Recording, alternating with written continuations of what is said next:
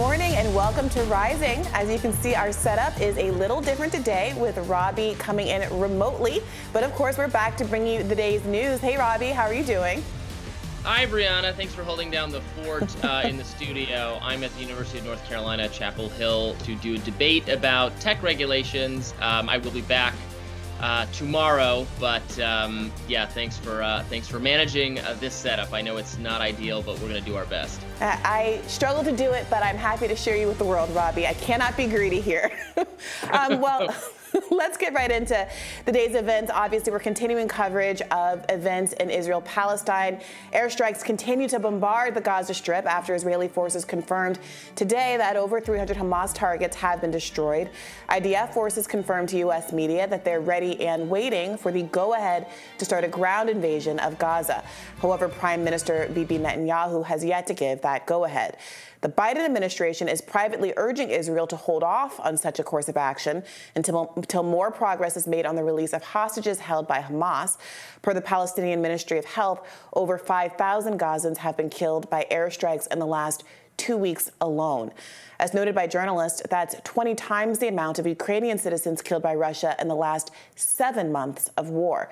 In a tweet over the weekend, President Biden again reaffirmed the United States' support of Israel's, quote, right to defend itself. However, he added, quote, Prime Minister Netanyahu and I have discussed how Israel must operate by the laws of war. That means protecting civilians in combat as best they can. We can't ignore the humanity of innocent Palestinians who only want to live in peace. Secretary of State Antony Blinken confirmed during a Meet the Press appearance yesterday that U.S. forces are prepared to retaliate should more Americans be harmed in the region. Let's watch. We are concerned.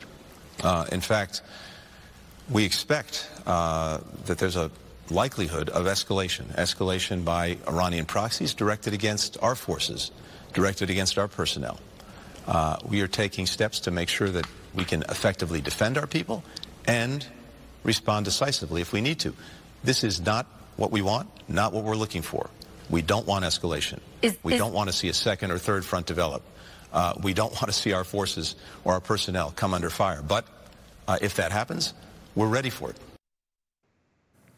Per United Nations officials, 20 trucks worth of humanitarian aid has been permitted to enter Gaza by the IDF. However, they say it's not nearly enough. Just yesterday, the Indian government announced delivery of new aid package to the Gaza Strip, and that aid does include more than 6 metric tons of medical equipment, such as medicine, surgical items, and also water purification tablets.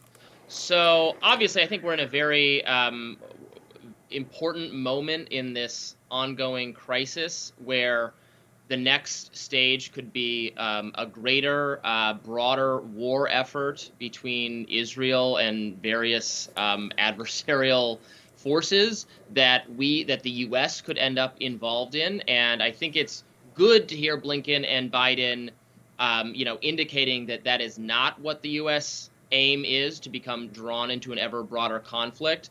I think that requires probably not just, saying kind of, yeah, it would be a big regret if we ended up being, having World War III over this, but actual conscious action to hold Israel accountable, to make sure the response that they're engaged in is narrowly targeted at actual neutralizing Hamas, not starting a broader war against the Muslim world, which we are not, and if they were going to do that, then the U.S. has to be prepared to say, you don't have our support in that. The American people do not want a greater U.S. war in the Middle East. We're tired of it. We know the previous efforts failed catastrophically, that they did not make the U.S. safer, that they were wasteful, and there was a lot of unnecessary deaths on all sides of those conflicts. I think that's very clearly where the American people are at, and maybe Biden understands this. What do you think?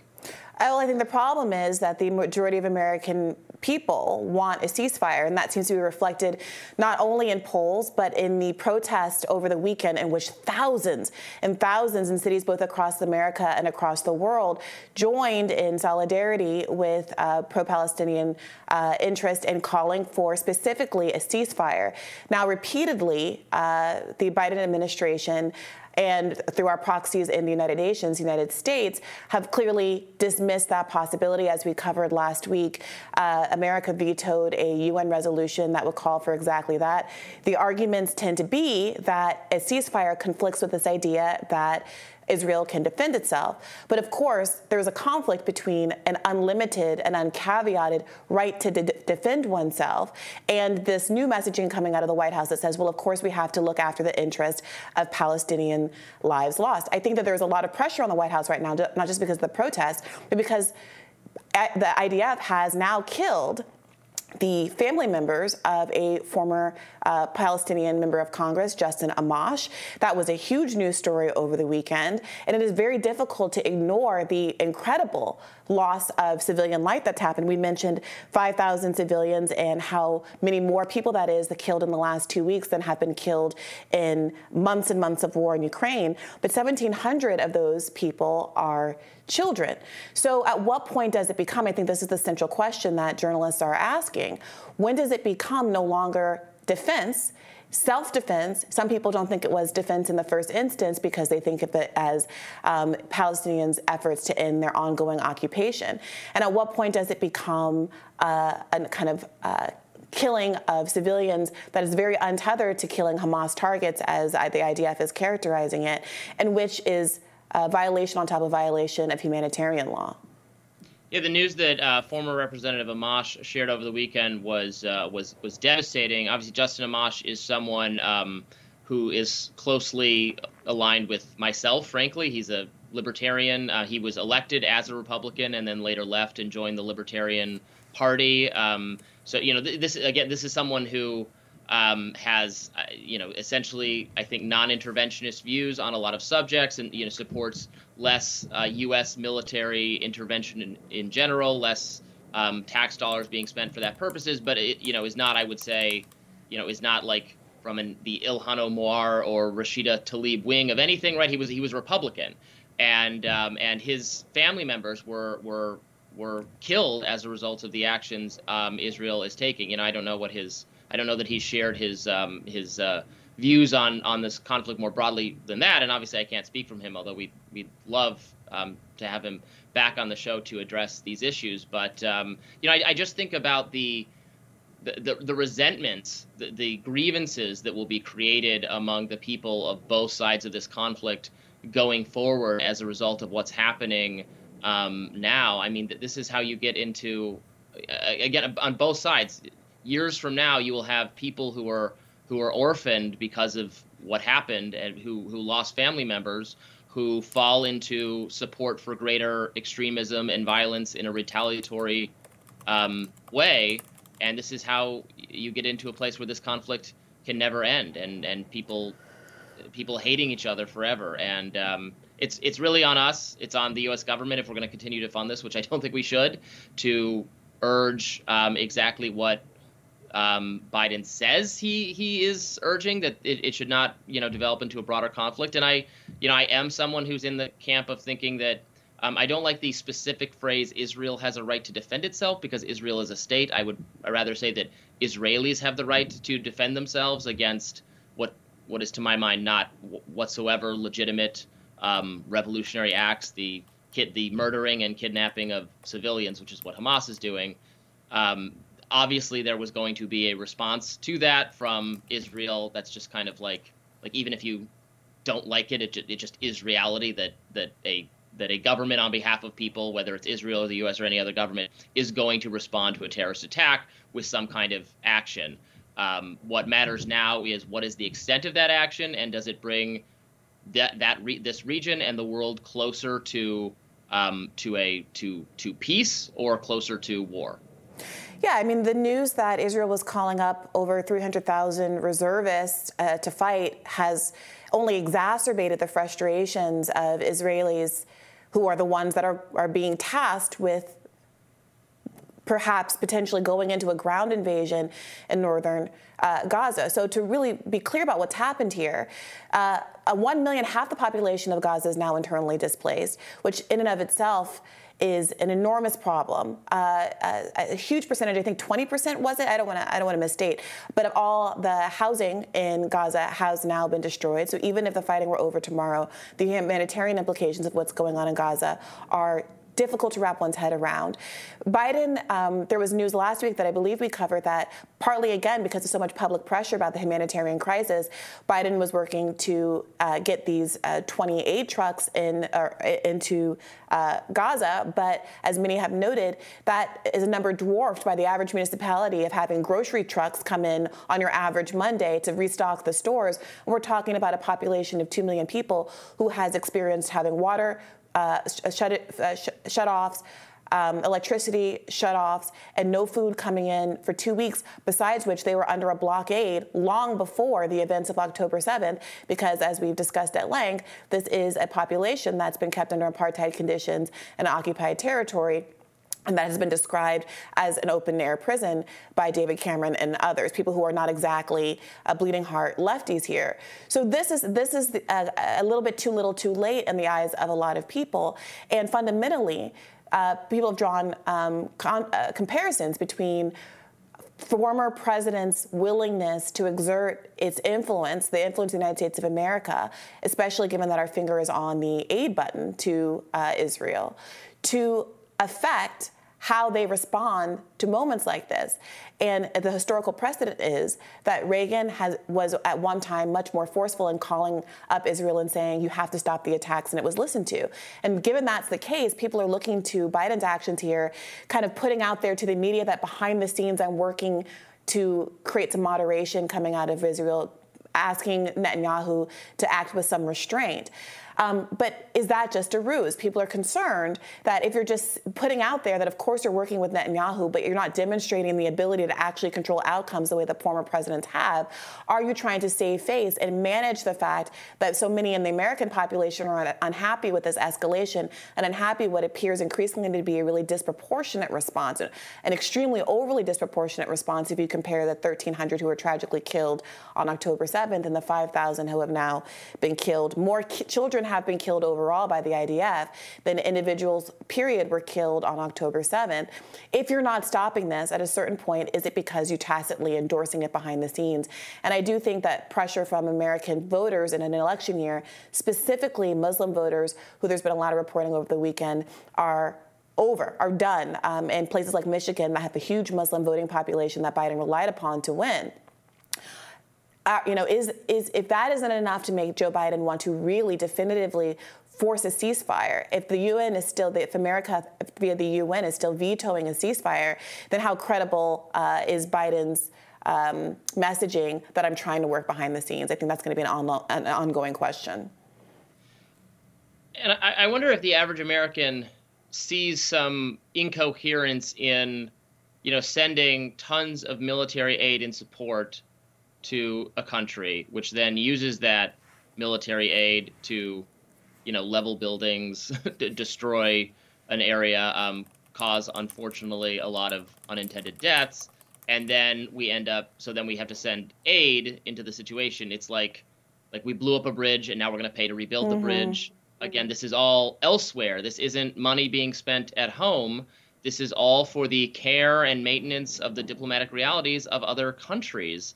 And I think that has to be very frustrating to a lot of people. I don't know if it's I certainly understand that there's a left community, there's a Muslim community that wants a complete ceasefire and is I don't know if their level of support for the Palestinian cause is a majority position, among the American people, going back to that poll on where your sympathies lie. So I don't know it's so much deciding that you think that the deaths on the Palestinian side as a result of the what the IDF is doing to take out Hamas is like equal or worse in terms of moral blame because they're trying. I mean, the hostages are still being held, right? So they're still going after Hamas. So I don't know that that's part the of the question issue. for the American people.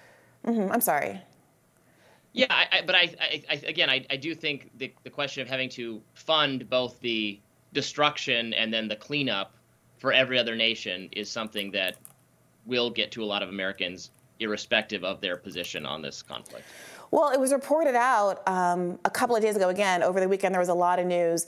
Hamas says that Israel refused to receive 2 hostages. Israel called it propaganda. There was some follow-up reporting yesterday that reconfirmed this idea that Hamas tried to give 2 hostages back and Israel refused. There has been a lot of pushback internally in Israel for how it is managing the hostage situation.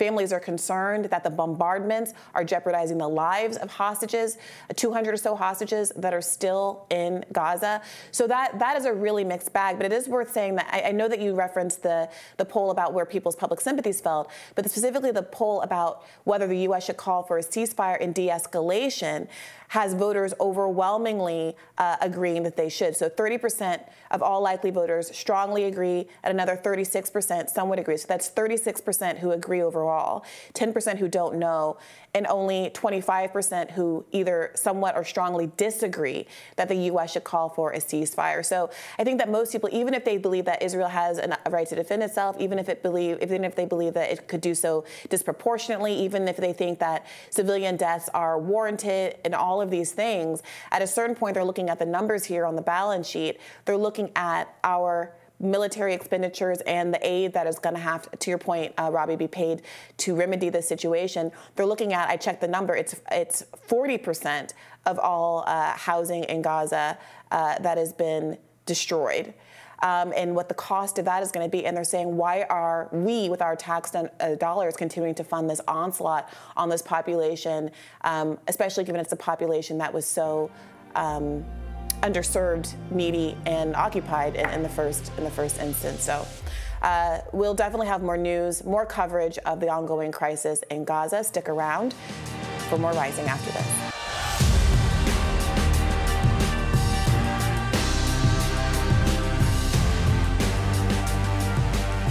The tide does not appear to be turning in former President Donald Trump's favor after a second co-defendant in the election fraud case in Georgia, Kenneth Chesebro, joined Trump loyalist and attorney Sidney Powell in filing a guilty plea. Powell and Chesebro took plea deals in exchange for information about the other co-defendants in question, and it begs the question whether others will follow suit and flip on the ex-president.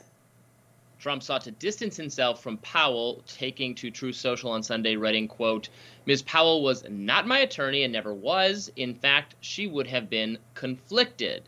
Powell joined the Trump campaign's legal team in 2020, a position she very briefly held. Now, Chesebro's guilty plea brings prosecutor Fani Willis and her team closer to rounding out their case. And this is, the problem and the legal jeopardy that Donald Trump finds himself in, is that he was one of dozens of co-defendants in the Georgia indictment, but really all prosecutors want is Trump. He's the big kahuna. So they're going to get everybody else to accept plea deals in exchange for testifying against Trump. We know they will do this because this is how the justice system, this is how prosecutors work in all sorts of similar cases, in vast criminal conspiracy cases where they threaten lower and less connected defendants with, massive jail time to get them to cooperate. So they go after their main target. Their main target here is Donald Trump. You don't have to like that. You don't have to think that's fair.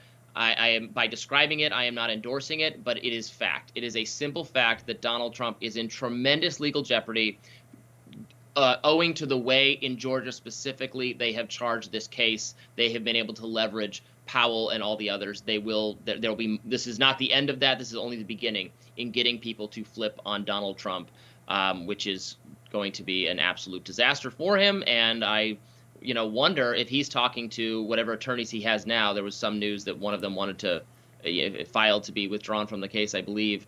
But these, whether attorneys are making him aware of the very tenuous position he's in. Well, some legal commentators observed when the indictment was first filed, the writing was on the wall when you saw that there were 19 co-defendants in this case. The idea that Trump was going to be able to maintain kind of a code of silence and loyalty among 19 people was already kind of incredible, even if you weren't factoring in Trump's own behavior toward former staffers that we've seen play out over the course of the last 6 years or so. How many times have we seen someone who was no longer in Trump's employ characterized as bad and horrible and swampy, and it was a bad hiring decision? Trump is not one who has shown a lot of loyalty, frankly, to people who used to be a part of his team, even when they offer the most kind of soft and benign of criticisms of the administration. And so, this is in some ways is deeply unsurprising. I don't mean to do too much of a pop culture tie-in, but I did see Killers of the Flower Moon over the weekend, and those of you who have seen the new Scorsese movie will know that this is how it tends to go down. If you have a kind of broad criminal enterprise where you required a lot of people to be involved in an alleged scheme, those are all vulnerability points for you. And unless you can neutralize those by either protecting people or figuring out a way to make it untraceable between you and them, it's going to come back to you. And Trump, again, is also not someone who has been particularly discreet. He tends to court media and say things that are oftentimes inculpatory. The fact of the matter is that in the documents case, the most glowing piece of evidence against him is a tape recording of a video of an interview that he gave to a reporter where he thought he was defending himself as someone who is less accelerationist in terms of going to war with Iran, but in fact said on tape, and you can hear the wrestling papers in the background, that he had confidential documents that he knew were supposed to have been returned to the government. So this is the kind of guy he is, and I can't even begin to imagine the kind of exposure that's going to come as more and more of these 19 co-defendants go to trial.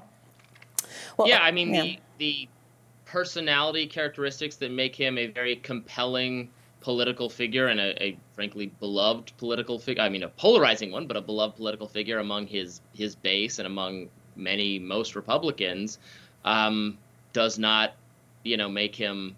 Also makes him subject to incredible legal liability because he does say what he thinks. Even in that town hall he did with CNN, again asked about the stolen election claims, he just doubles and triples down on them. He makes new ones, in fact. I mean, look, he's running for president again. He's running to be the Republican nominee again. So he can't just shut up, stay quiet, not talk about these things, follow legal advice to stop tweeting and truthing, or he's not tweeting, he's just truthing. Although he's been invited to be back on X, he's not going to stop doing any of that because he's still running for president. He still wants to trash talk and badmouth. Many of the people running against him are running explicitly because of the election claims. Mike Pence is doing that. Chris Christie is doing that to a great extent.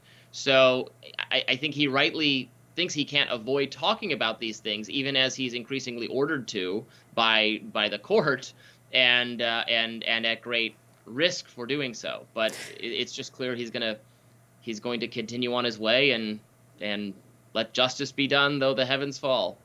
Well, meanwhile, it appears federal prosecutors have set their sights on Australian billionaire Anthony Pratt, who gained access to Trump's inner circle in 2020, per the New York Times. In recordings obtained by 60 Minutes, Pratt appears to admit Trump revealed sensitive information to him, and a glimpse of how Trump operates behind closed doors. Let's listen. He's outrageous. He just says whatever the he wants, and he loves to shock people. I hadn't even heard it. It hadn't even been on the news yet. He said, I just bombed Iraq today. And the president of Iraq called me up and said, you just leveled my city. And he said, and I said to him, okay, what are you going to do about it? That seems to be part and parcel of what we were just talking about, Robbie. And it should be noted, you alluded to this right before we went to that clip, that Trump has been fined $5,000 for almost immediately violating the gag order not to talk about court staff that we discussed last week. Sure. I mean, the only thing I'll say about this story, which I think has come to the Australian billionaire, it has I think a certain fascination for the mainstream media because they want to demonstrate and prove that Trump not only kept these documents or was reckless with some trivial documents, but was leaking important national security stuff to foreign entities or friends and all that. Again, that might very well be the case. This figure sounds kind of boastful to me. Trump is notoriously has a lack of caution, so I'm perfectly willing to believe, but I need to be shown more, and I do have a worry and a wariness about how the national security apparatus wants to protect itself with respect to Trump. Describe Trump as the reckless person with respect to U.S. foreign policy, even as our generals and our national intelligence experts, they think it's reckless to not send money everywhere and become involved in every conflict across the globe. They think Trump is a uniquely dangerous figure because he at times spoke against doing that and also fought them. Not in a often in an unsuccessful way and in a confused way, and not a very one based on his own deeply held commitments or something. But he was an obstacle and an annoyance to the kind of groupthink that pervades Washington on foreign policy matters. So I'm always looking for the efforts they will go to smear him on this front, and I'm smelling a little bit of that here, but I don't know. Well, Donald Trump still holding strong as the GOP front-runner. We'll continue to cover that horse race. Stick around. More Rising for you right after this. After Congressman Jim Jordan failed to become Speaker of the House after 3 floor votes last week, 9 Republicans have announced their plans to seek the nomination. They include Representatives Tom Emmer, Kevin Hern, Pete Sessions, Austin Scott, Byron Donalds, Jack Bergman, Mike Johnson, Dan Muser, and Gary Palmer.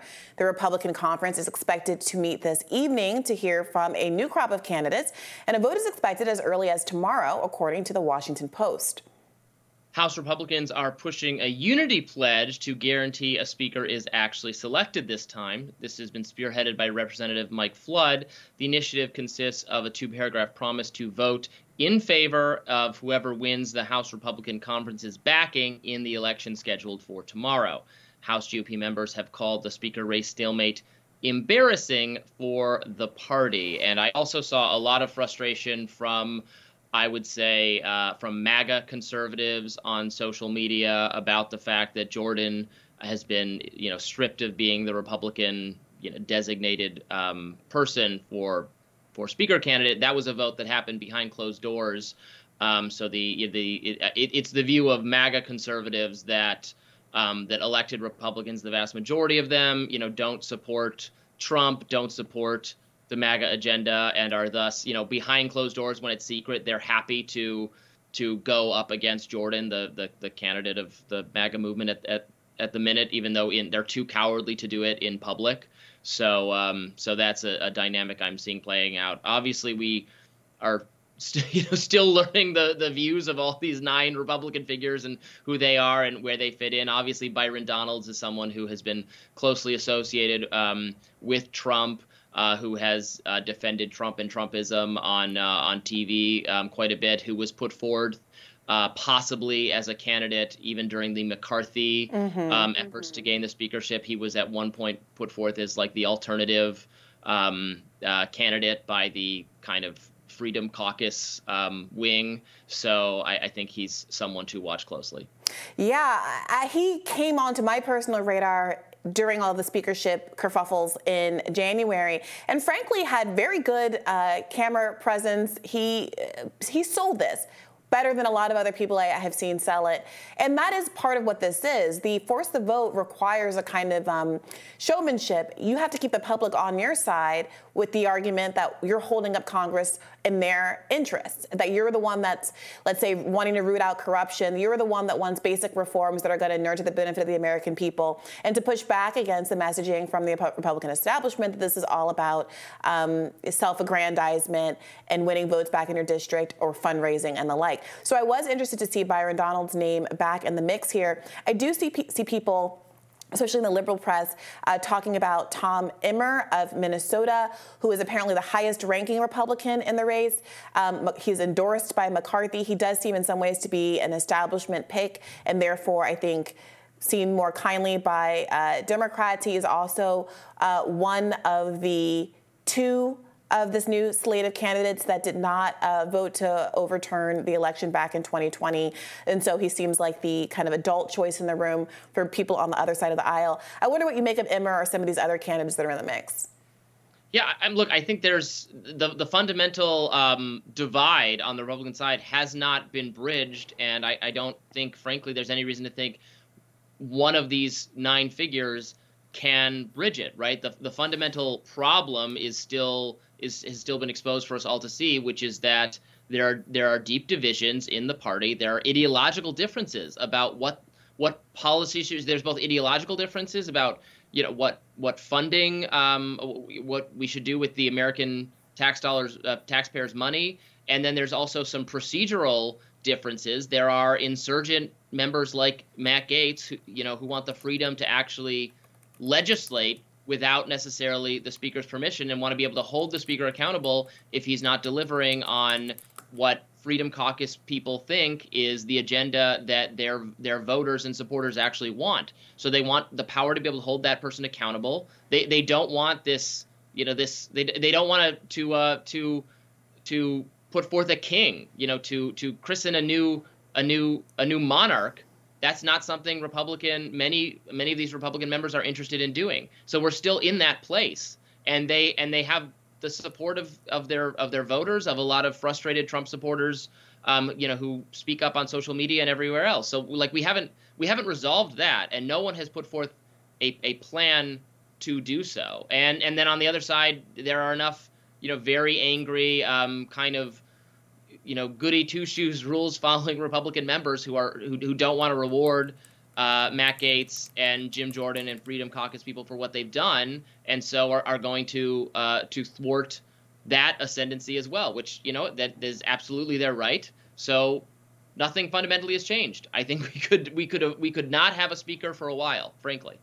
Yeah, I do think that some folks anticipated and perhaps even hoped that the war in Israel, Gaza, would change the dynamic somewhat and put pressure on these Freedom Caucus holdouts to go ahead and get the government going again so that it could approve these enormous aid packages that Biden wants to push through. There's a $105 billion national security package that's been requested, but so far it doesn't seem like that the presumption that there was going to be a knee-jerk desire to fund the defense, I should say specifically, of Israel is enough to get the Freedom Caucus members to bend the proverbial knee here, especially since there's been this choice to link the Israel and Ukraine aid together. If anything, part of what motivated this break in the Republican Party in the first instance is the difference of opinion about what appears increasingly to be a blank check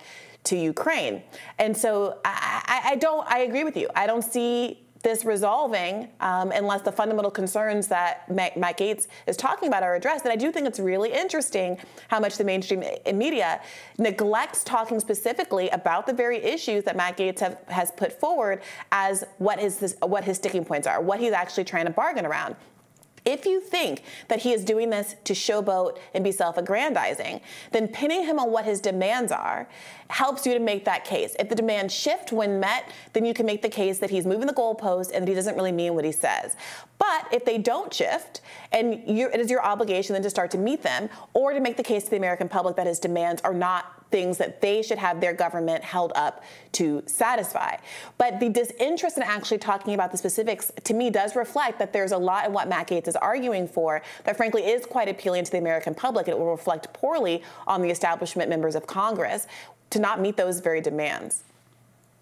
Yeah, it was a fantasy, a delusion, frankly, of mainstream commentators, thinkers, even some within the Republican commentariat, that what's happening in the Middle East meant that, oh, well, now we have to just quickly approve a speaker. We have to, set aside our differences to do something for what? Well, those are always the worst policies come out of that anyway, when we rush the process because there's some exterior crisis that, necessitates setting our differences aside. No, these differences need to be worked out. They're not. Nothing else is going to take precedence. I'm sorry. It was wishful thinking probably on the part of a lot of people who do want to approve tons more aid to both Ukraine and to Israel. There are deep divisions on the Republican side about doing both of those things. Certainly, there are many Republicans who do want to support Israel with more than just rhetoric, with actual money, and not support Ukraine. I think there are probably some who are not spoken for as much, who really don't see the U.S.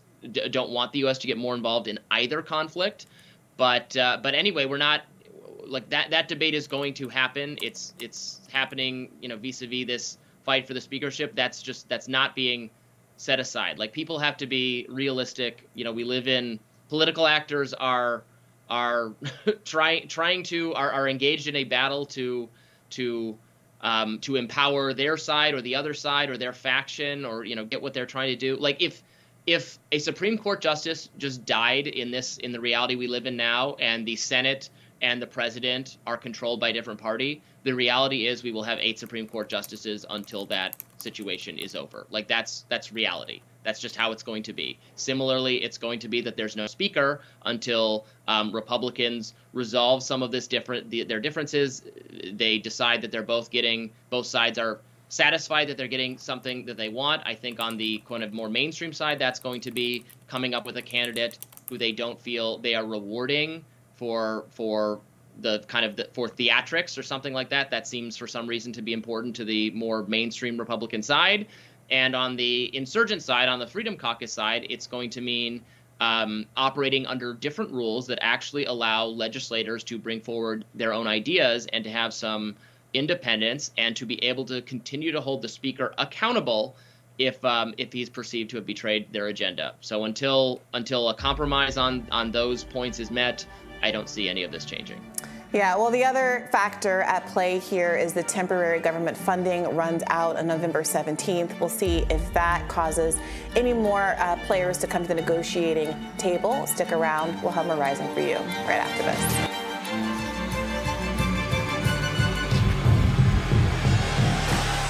More free speech suppression? Well, Israeli Prime Minister Netanyahu has reportedly approved regulations that would allow the temporary shutdown of foreign news channels on the grounds of national security, as the country's communications minister, Shlomo Kari, is seeking to shut down Al Jazeera's bureau. Writer on Substack, Caitlin Johnstone, wrote on X, "Why is Israel censoring news reporting about its actions? Is it because it's doing good things and telling the truth about its activities?" Meanwhile, climate activist Greta Thunberg posted on X on Friday, "Today we strike in solidarity with Palestine and Gaza. The world needs to speak up and call for an immediate ceasefire, justice and freedom for Palestinians and all civilians affected." An Israel Defense Forces spokesperson said that whoever identifies with Greta in any way in the future, in my view, is a terror supporter. Robbie, we're in a zone where a teenage climate activist saying that she wants to have a ceasefire gets you called a terrorist supporter by IDF spokespeople. Has something jumped the shark here in the messaging that's coming out of Israel in the wake of the October 7th crisis? Did you see the aspect of this involving the stuffed octopus? I did. Stuffed animal octopus? Want to fill in the audience in case they missed that, Jim, over the weekend? Sure. So in the photo, she had an octopus stuffed animal that I guess there were claims that could be interpreted as anti-Semitic. I have no idea if that's true or not. That I have no knowledge that speaks to that. Greta responded that she apologized and I think redid the photo, but cropped it, I think, yeah, left out. And she said it was to help with her autism, but she was sorry for the anti-Semitism. Yeah, so it certainly is. I mean, I don't fault anybody for not being super aware of it, because I don't think it's a trope that is used very widely today. But the octopus, specifically a blue octopus with its tentacles wrapped around the earth, is an anti-Semitic symbol you can see in lots of cartoons from an earlier era. But the stuffed toy that Greta Thunberg had is a very common toy that's used in like the autism community. I've seen it all over the place on TikTok and the like. And the point of the toy is you can turn it inside out and it changes color and has a happy face, or you turn it the other way and it has a frowny face. You can see the original photo here on the screen now, and with the octopus on her shoulder.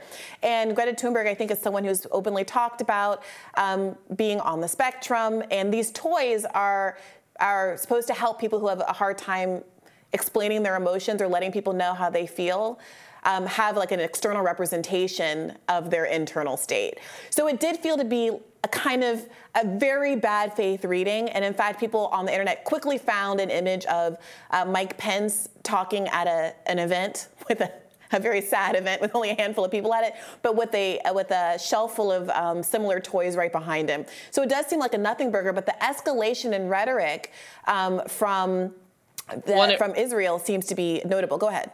It reminded me actually of what I think are almost always bad faith efforts by mainstream and liberal people to tar contrarian or conservative people as being anti-Semitic by, the oh, look, isn't that the okay sign? Oh, look, isn't that tattoo the Nazi cross? No, it actually isn't. If you remember that whole news cycle where that woman who was a supposed expert, Talia something or other, Lavin, I think. Yeah, got that wrong. And if you remember the Gina Carano, who was a actress who was on The Mandalorian, the Star Wars, as she's now, I think, mostly doing stuff for the Daily Wire. She had shared that one of those, the elites taking over kind of images that is anti-Semitic. Like if you're very knowledgeable about, again, if you have expertise on anti-Semitic tropes, you would have recognized this as having anti-Semitic undertones, but probably no normal person would have. So I think there have been a lot of efforts that you often targeted actually at conservatives to make them sound anti-Semitic. This was very similar to that. The bigger deal, though, obviously, is the banning of media outlets by the Israeli government. This is something that our close U.S. ally and defender of Western liberalism, Volodymyr Zelensky, did as well in Ukraine with the banning of opposition media, opposition political parties. And yet we are trying to say, the U.S. has been trying to say that it is important for Western U.S.-aligned liberal values to win the day in conflicts like the Ukraine-Russia conflict, even as our allies violate the free speech norms that we consider totally sacred in this country. So obviously, I think it's terrible. Just on its face, it's a bad thing to do. No matter how desperate the military or the war situation is, you don't suspend civil liberties because there's a crisis. You should cherish them and hold on to them dearly, even if there is a crisis. But it also speaks to what are we even doing here? I think. It gets even worse. It's difficult to frankly cover all of the abridgments of free speech that have been pursued by either the Israeli government or its proxies, I shouldn't say its proxies, but people who are sympathetic to its kind of political interests right now, both within Israel, where there have been a lot of domestic protests that have been suppressed, and in other countries around the world. Instagram is now apologizing for its role in some of this censorship. This is an interesting story. What has happened apparently is that the Instagram was adding the word terrorist to some users' bios in what's been called a translation error. One user had written in his bio that he was Palestinian, and it was followed by a Palestinian flag and the word alhamdulillah, which in Arabic translates to praise be to God. However, when clicking see translation, viewers were giving an English translation reading, praise be to God, Palestinian terrorists are fighting for their freedom. Well, this user said in his post he was not Palestinian himself, but had tested the error out after being told about it from a friend who is Palestinian. I obviously that was wrong. I don't know. It's maybe there was some person at the company at Meta who thought it would be funny to do that, or is very anti-Palestinian in his views or something. Obviously, I don't think that was like a deliberate policy on Meta's part, frankly. But I can't really guess what went wrong there. It sounds like human error, but perhaps it wasn't, I guess, if we're being maximally charitable, but probably someone did that. Yeah, well, someone obviously did it. The question is why it is that there seems to be this trend. We covered last week, some stories about Palestinian journalists who allegedly had been pulled from their hosting spots at MSNBC, Ali Velshi, Mehdi Hassan, and the like. There was a story about Palestinians or Arab Americans in the newsroom who tried to articulate any kind of questioning about whether or not there should be a ceasefire and the like, who were criticized roundly for it. There was a story about a prominent agent at CAA who was, it seems, pressured to resign for making some pretty benign statements on the internet. I'll pull up that story in a second after we continue this read. But it is notable that pro-Palestinian protester speech is facing crackdown in Europe as well following recent demonstrations. And journalist Glenn Greenwald tweeted, "It takes a deeply authoritarian mindset to demand this. Protests aligned with the war policies of the UK government," and this pundit who was tweeting, i.e. pro-Israel protests, are legal and permitted.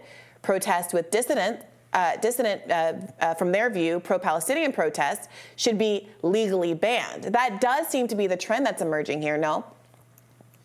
Yeah, it's very troublesome. We've had Michael Schellenberger on a couple times, and Glenn Greenwald himself to document what's going on in Europe, where there are unfortunately not the robust protections of the First Amendment don't exist. We find it disturbing when it happens, but it does happen. The UK government, the German government, the French government do crack down on free speech and are absolutely doing that in this case. And again, it makes me thankful that we do have the First Amendment in the U.S., even if it isn't a perfect shield, and government actors sometimes find ways to violate it. But it's very worrisome. I mean, they're cracking down on dissent. They're trying to eliminate contrary perspectives. And if you thought this was a problem during COVID or during any other, major kind of political issue that's come up in the last few years, or the same issue going back to the war on terror, the immediate post 9/11 landscape, where actually, despite us having the First Amendment, the U.S. Speedily approved the Patriot Act that flagrantly violates and continues to this day to violate people's free speech rights, due process rights, their rights to privacy, their rights to travel unhampered by government bureaucrats filling you up all the time.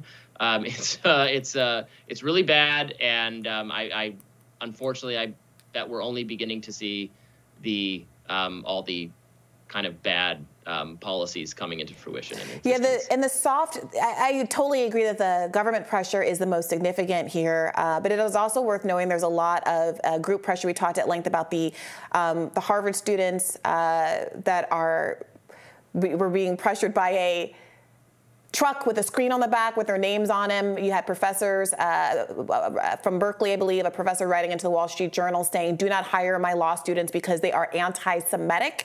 And the story that I was referencing earlier was of the CAA agent. Her name is Maha Dakil. She resigned from the board after what was described in Variety as controversial media posts. The media post in question was, "You're currently learning who supports genocide." That's the line for me. What's more heartbreaking than witnessing genocide?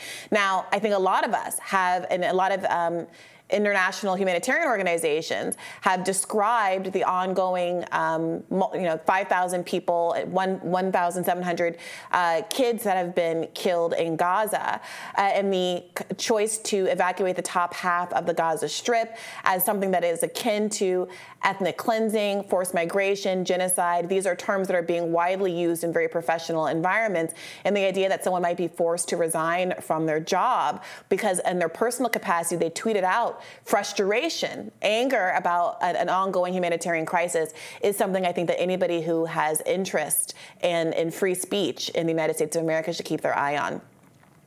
Yeah, I think, based on the conversations you and I are having, I think the best way to deal with these issues which people disagree on passionately is to just let them actually express their views and to disagree and to try to find common ground. But obviously, if someone is saying something about this conflict that you disagree with, you have every right to express that. But I do think, like you, I think it's unhealthy for society to have everyone being in the position of having to lose their employment or their status as a student or something based on expressing ideas that are controversial for some. Obviously you don't have a right to that job or that position, or if you're a Harvard student, you have some hard free speech protections in your right as a student based on your contractual arrangement with Harvard University, which they pay money to attend. They don't have a right to a future job with a law firm or anything else. But it's not I don't think it's a healthy thing. And Vivek Ramaswamy, I think, expressed this very well. One of the Republican candidates who's been kind of a dissenter a little bit on some of these topics, in saying that it's not healthy to go down this road. It is clearly an embrace of cancel culture to treat people like this over disagreements. And you should want to persuade, not punish, wherever possible. Yeah, I mean, one last kind of glaring one that got a lot of attention over the weekend. I do think some of the statements that are coming specifically out of Israel's official Twitter page are rather remarkable. The United Nations UN Geneva account tweeted 4 words: "Even war has rules." Speaking to some of the war crimes that we've described as happening in Gaza right now. And the Israel account quote tweeted that and wrote, "Even Israelis deserve to live." Now, I don't think that's in dispute, but the choice to respond to an articulation of the Geneva Conventions, which is to say you can conduct a war, but you have to follow some basic humanitarian rules. The idea that Israel's official account will respond to that, saying, well, there's apparently some conflict between Israel having a right to defend itself and respecting the Geneva Convention. That's a little bit of a weird tell on behalf of the Israeli government. And I don't know what's going on with this Twitter page, if it's off on a lark, but this kind of repeated trend is also drawing a lot of attention, and I think reflecting some of what Glenn Greenwald described as authoritarian leanings here. So we'll continue to cover all of these free speech developments as they emerge. Please do stick around for more Rising after this.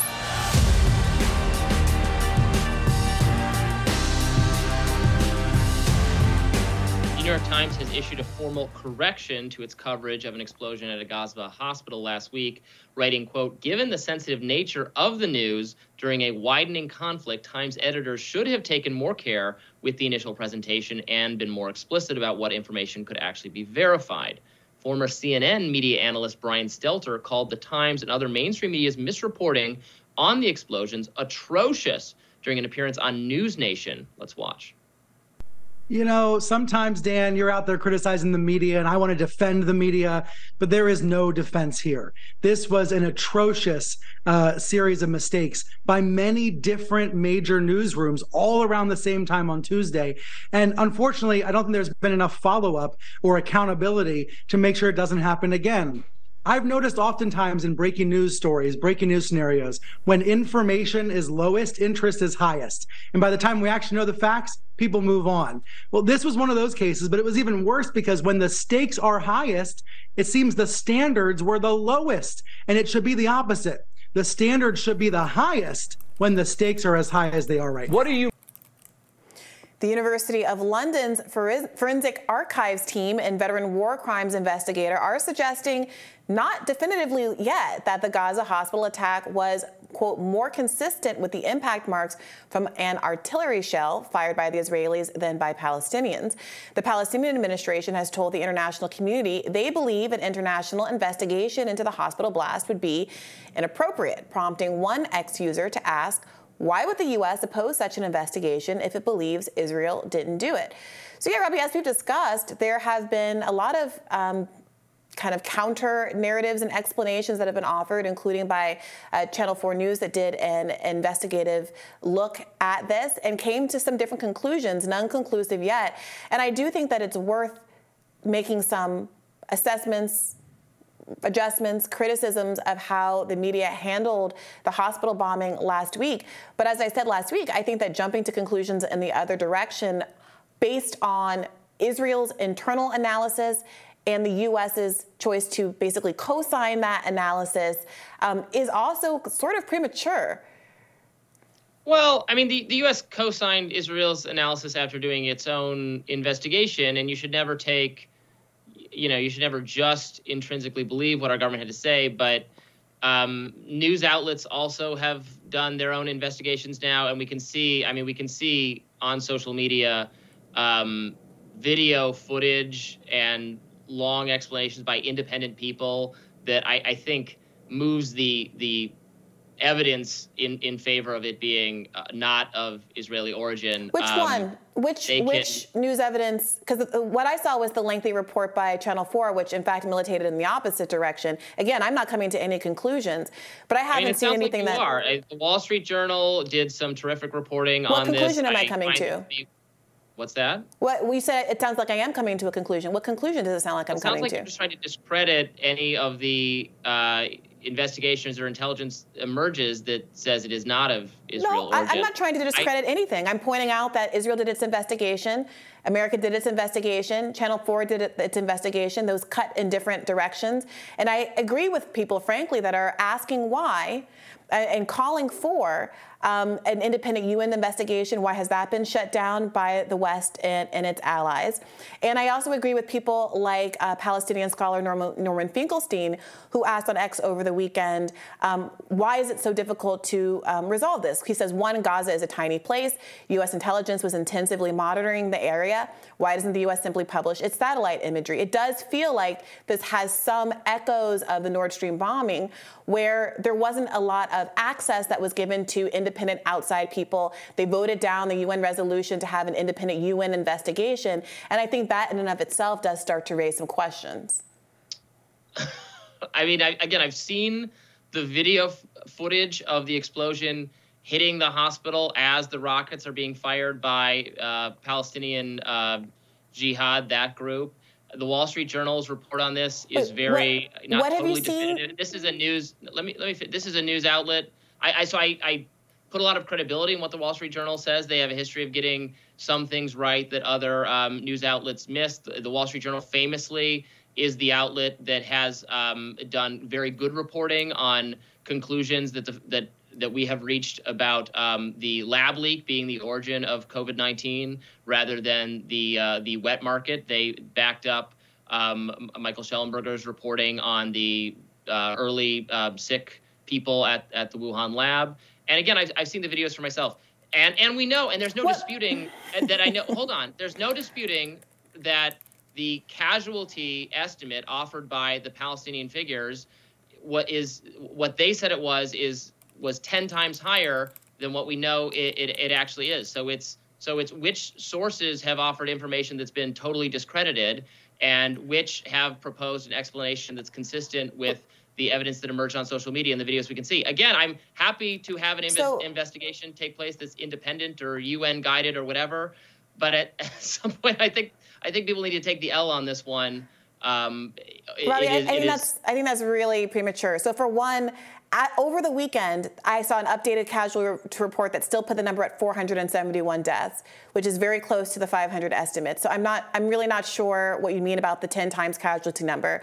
And again, I'm not coming to any conclusions. I'm trying to be very clear about that. But I also don't think you can ignore what has now been a widely discredited audio video put out by the Israeli government that purported to be two members of the terrorist organization talking about how they did the bomb, which has been discredited by Arabic-speaking linguists as like an Abbott and Costello sort of a routine that doesn't pass the smell test.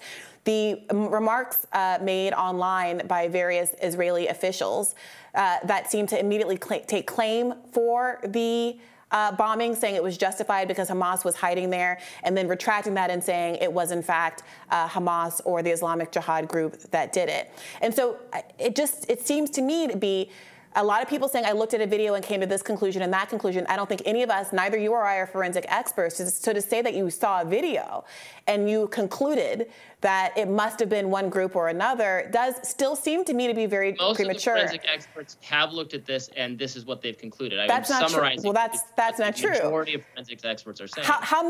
What is the number of forensic experts that you're putting on one side of the till here versus on the other side? The ones consulted by the Israeli government, the U.S. government, and news media groups all say it is more likely to have been a Palestinian jihad, and then also the analysis I see from amateurs on social media all points in that way. That's not true, Robbie. It's just a few Palestinian or indeed even Hamas sympathetic people saying otherwise. So Channel 4 News is now a Hamas sympathetic organization? You can pick 99 people say, well, here's what the evidence says, and you can pick the one that says, fine, you can do that, but it's Robbie, clear that it's pretty likely at this point we know what happened. It does seem like it's odd to say that an independent news organization is Hamas sympathetic, but not pointing out that Israel is obviously Israel sympathetic, and that raises some questions about the integrity of their analysis, especially given that they lied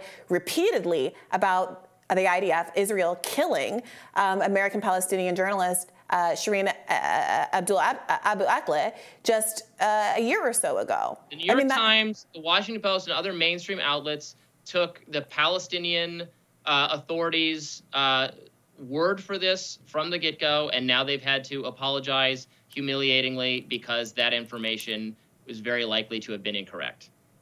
I don't think that's the case. Moreover, I think Brian Stelter's analysis is kind of interesting because, if anything, the New York Times initial headlines were really did actually say Palestinian group says. So when they reported on the hospital bombing and described it as having been done by IDF, they said Palestinian groups say. So the caveat, frankly, was in there that they were relying on the intel of one group.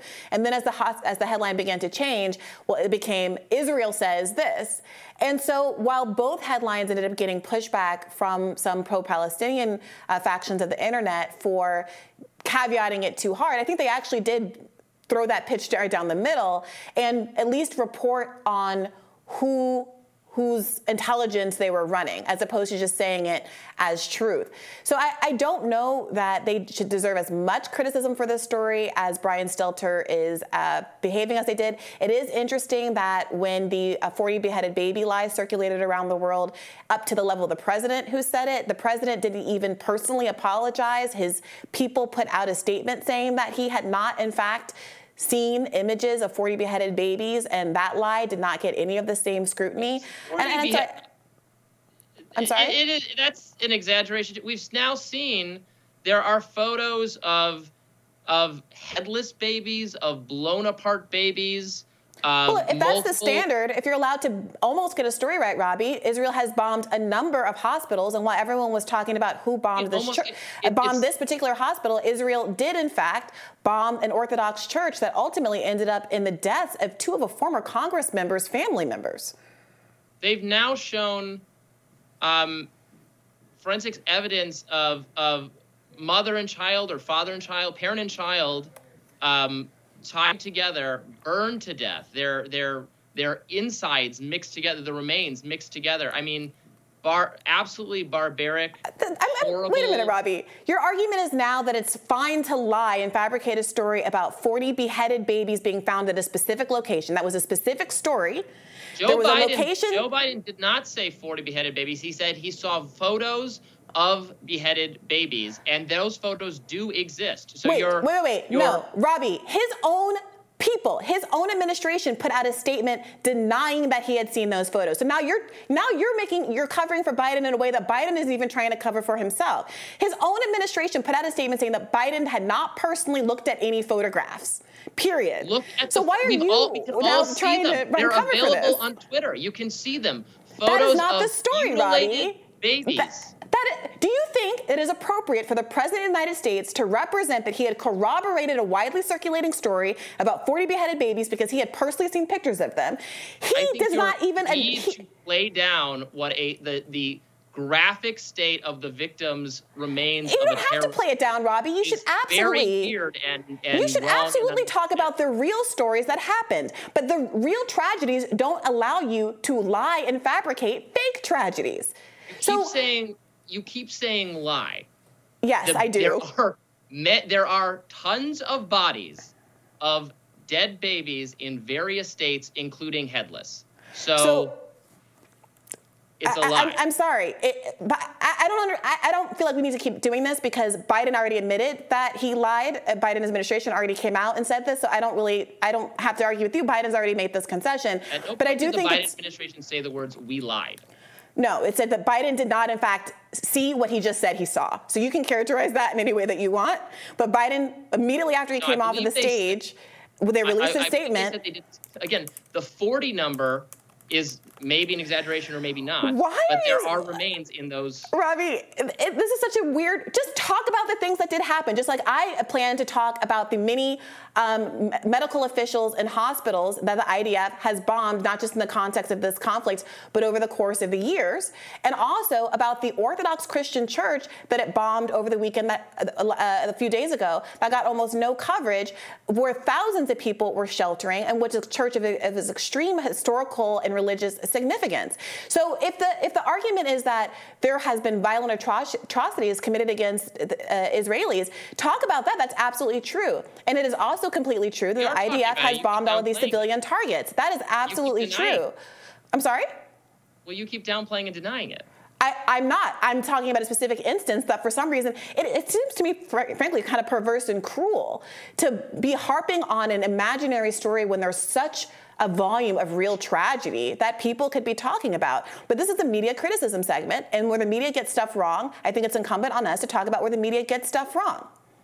Well, I didn't bring it up, you did, but it's not imaginary. There are photos of blown apart babies, and I don't see the need to really pick at it past that. But there are also a lot of Palestinian dead as well. I'm not casting aspersions on that. I think it's awful.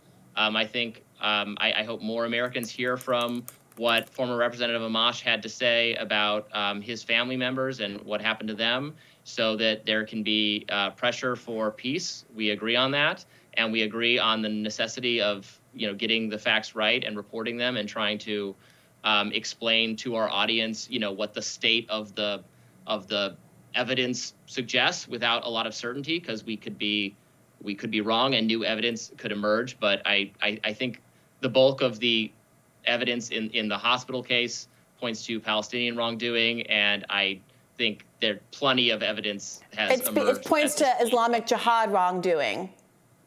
Right. Right, not the Palestinian people. And I appreciate you bringing up those Palestinian children's death, because it is the case that there have been more Palestinian children killed in this tragedy than all Israelis killed, period. Now the number is 1,700 Palestinian kids dead after the horrific events of October 7th, in which 1,300 or maybe up to about 1,400 now Israelis were killed. So it is important to keep that in mind. I appreciate you bringing that up, Robbie. All right, stick around. This is horrible stuff, but we have more Rising for you right after this.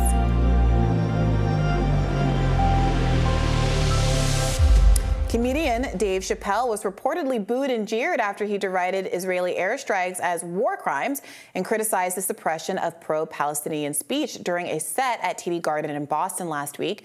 The Wall Street Journal first reported that fans walked out and an audience member yelled at Chappelle to shut up after he said he didn't believe open supporters of Palestine should lose their jobs, as has been reported widely. In turn, Chappelle criticized Israel's decision to cut off food, water, electricity, and supplies to Gaza and accused the IDF of committing war crimes against civilians. Now, some audience members reportedly later posted online that Chappelle's comments made them feel unsafe. Robbie, are you surprised by this? Dave Chappelle has been defended really broadly by folks I think that are independent or right-leaning for being a truth teller who's against cancellation. Is this the issue that ultimately might get him canceled full out? Well, probably not. I think he's weathered past storms pretty well. It points to though you're right, it points to a hypocrisy, I think, among people who are against cancel culture and want to, defend Dave Chappelle's right to be provocative and edgy and to challenge prevailing norms, even if it risks saying something controversial or uncomfortable or frankly even wrong. The right-leaning, maybe contrarian people have been, pro Chappelle for him doing that. This is just another example of him doing that very thing, perhaps in a way that this time offends them. But, if you think that Chappelle shouldn't be canceled or fired or unpersoned from polite society for mocking the views of progressive liberals around gender and sexuality and that kind of thing, then you ought to think he should not be canceled for having somewhat dissenting or dissident views on the Israel-Palestine conflict or on, remember when he sort of in a funny way, right? We give comedians greater license to offend and provoke. He did a set sort of defending Kanye West in Kanye West's anti-Semitism scandal. Again, this is most people, I think, believe it's proper to give comedians license to do that, and that when progressives or liberals or mainstream media cancel comedians for having said something that offends progressives, we laugh at that and say that's bad. So it should be absolutely the same way when the shoe's on the other foot. I mean, it is interesting given how controversial so many of Chappelle's sets are, and that he attracts that audience, obviously, of people who see themselves at least as being less sensitive. To have people at his audience reacting that way, I think is somewhat surprising. I first saw this story actually not covered in the mainstream press, but in a DM that was circulating by some kind of celebrity types who are pro-Palestine, and it gives a little bit more detail. This is from someone at the event as well. They said I saw Dave Chappelle last night at Boston TD Garden. It was sold out, so I would say 22,000 people were there. 3/4 of the way into the show, he said, "I want to address what's going on in Palestine and Israel." He specifically said Palestine and said it before Israel. He said, "What happened on October 7th wasn't right, but also what's going on isn't right and not just. You can't kill innocent civilians like that, and the whole world sits silently and watches." Then someone shouted at him from the crowd, "Shut the F up, Dave." He then went nuts and yelled back, "No, you shut the F up, and you don't take tens of billions from my country to go kill innocent women and children and come tell me to shut the F up." He said, "Don't come begging for money from my country and then go drop bombs on children and cut off innocent people, water and electricity. You have the audacity to pay, come see me, and then tell me to shut the F up. No, you shut the F up." The crowd then started clapping and cheering for him and saying, "Yes, Dave," and chants of "Free Palestine." And then he said, "You're damn right, free Palestine." So the way it was reported initially, in the Wall Street Journal, did seem to suggest that he was being heckled and booed at this concert. This gives us a different picture of a minority heckling and booing and the rest of the crowd supporting him, which does seem to reflect both the huge protests, pro-Palestinian protests we saw over the weekend. 100,000 protesters estimated in London. 100,000. And also the polls that we've discussed where majorities of Americans support a ceasefire. I think it's interesting, actually, you reading what Chappelle said there. He actually leaned into the paying for it, the funding of it. He brought up a complaint that, honestly, I think a lot of conservatives have as well. Very few of their candidates are speaking to that concern, with the exception right now of Vivek Ramaswamy, that are we obligated to fund this? I mean, I don't want anyone to be funding things they don't agree with. Frankly, you know how I feel about government funding in general. But these are funds we are donating. We're very generous, the American taxpayers, to other countries. And then you're going to say that we should have that we don't deserve say over how it's spent. I don't think that's a view that that American conservatives, independents, libertarians think that makes any sense. So I am hoping, particularly around the funding question, because there is a lot more disagreement over when you try to bring in the moral stakes of this conflict and the sympathy and what should actually literally be done to resolve the situation between Israel and Palestine. I don't know that there's going to be a tremendous amount of agreement between people on other sides of the political aisle. But could there be, and is there actually, political agreement on what the U.S.'s role should be here and our funding role? And I'm hoping that's a conversation that could actually be had, and that people who aspire to be leaders in both the Republican and the Democratic Party, or in just those political traditions, talk more about that, because I bet they'll find more common agreement between people who disagree, and the Chappelles of the world giving voice to that criticism, really specifically. Sure. I mean, it is also true that he gave voice to the humanitarian criticism.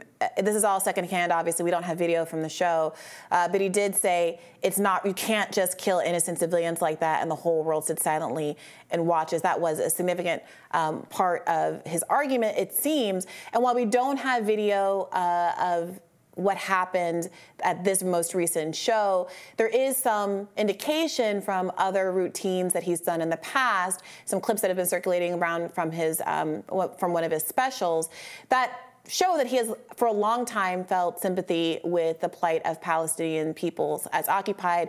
He tells a joke, we're not able to play it here today, but he tells a joke where the setup is an alien race that was on Earth a long time ago, leaves Earth because it was no longer hospitable for them here or whatever.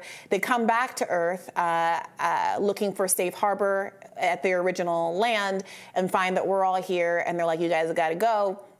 And there's like a war that breaks out between us and the aliens.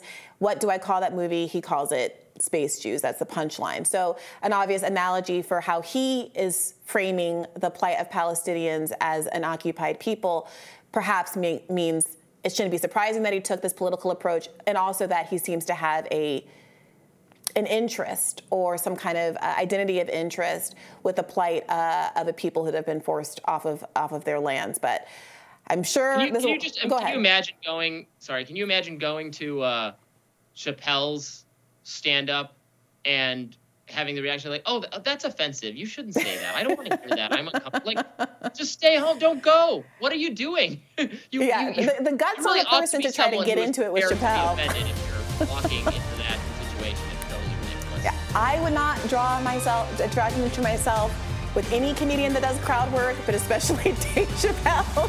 So this will probably not be the last of this. Dave Chappelle is a very outspoken person, so stick around. We'll have more Rising for you after this.